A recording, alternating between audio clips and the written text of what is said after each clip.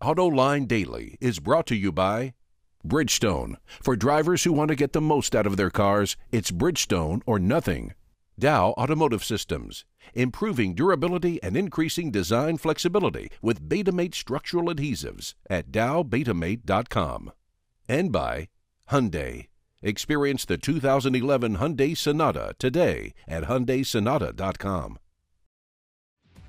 This is AutoLine Daily for September 22nd, 2011. Let's get into today's report.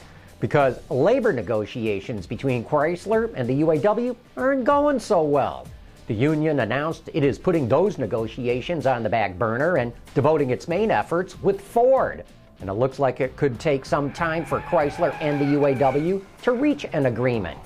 Chrysler put out a statement saying it will extend the deadline to October 19th, and that's a full month beyond the original deadline. And Sergio Marchionne is saying there's no way he's going to agree to the contract that the union got with GM. He says it's too expensive. Clearly, Sergio is playing hardball, and something tells me that this is more than just a negotiating ploy. We need to keep our eyes on this one. One of the details that leaked out about the GM contract is that it's going to put a mid-size pickup truck in its Wentzville, Missouri plant. Presumably, this will be the next generation of Chevy Colorado and GMC Canyon. Ford has announced it is going to drop the Ranger pickup in the near future, so maybe GM believes it can pick up those sales. Volkswagen wants to triple its sales in the U.S. by 2018, but according to an op-ed piece in Wards, VW does not have enough dealers to handle that kind of increase. The company says it will add more dealers in the U.S., but if it wants to reach its target, it would have to be a lot and soon. The article also says existing dealers are not prepared to compete with Toyota or Honda dealers. Bridgestone announced it will invest over $1 billion to expand production and build a new plant in the U.S. The company will invest over $200 million at its South Carolina plant to increase production of tires for cars and light trucks. And by 2015, the plant will make close to 38,000 tires a day. Bridgestone will also spend an additional $970 million to build a new plant in South Carolina that will make tires for large construction and mining vehicles. That new plant will open in 2014, and it's the first time Bridgestone has ever manufactured these kinds of tires outside of Japan. A company called Vehicle Production Group started building the world's first vehicle that is tailor-made for disabled people. Called the MV1, it's built by AM General in Mishawaka, Indiana. What it lacks in style, it more than makes up with in functionality. It can seat 6, features a 36-inch wide, 56-inch tall sliding door, plus a power deployable ramp, which makes it easy to load or unload a wheelchair. It's built on a Roush chassis and features a Ford powertrain. Base price is $40 grand, which sounds expensive, but that's considerably less than converting a conventional vehicle.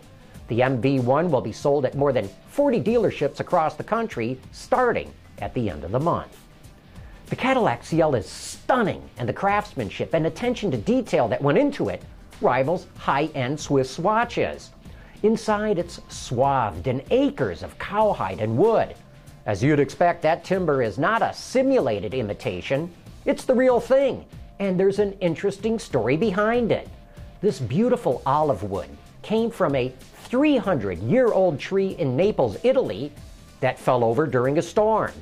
The logs were shipped off to Pennsylvania, where they were cut up and kiln dried. The planks were then sent through a thickness planer and scanned into a computer, so GM designers could precisely arrange the grain exactly the way they wanted it. Mwah, bellissimo.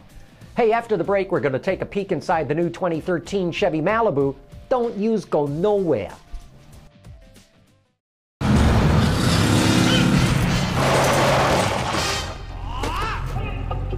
I got this one, old man. For drivers who want to get the most out of their cars, it's Bridgestone or nothing.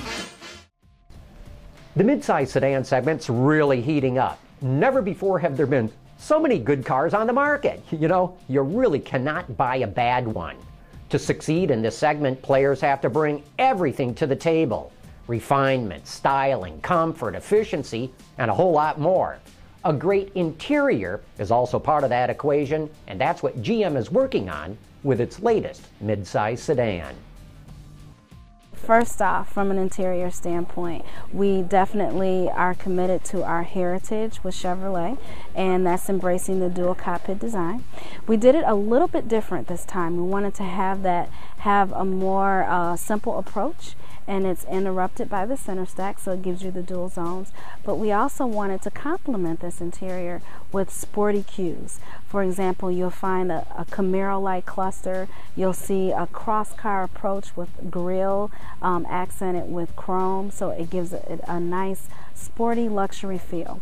The vehicle that we're looking at today is our LTZ fashion model, and what that offers is a great tipping process, which gives you a leather appearance, a leather-like appearance on the IP and doors. It's very familiar for us for the usage and the look on the current model. We have it on the seat inserts, on the leather seat inserts, and we found a great process to help us complement and get a more leather-like look on the IP and the door. So this tipping process gives the interior a touch of luxury. You know, on top of great design and luxury appointments, we have great storage, great wow features in the center stack behind a 7-inch color display.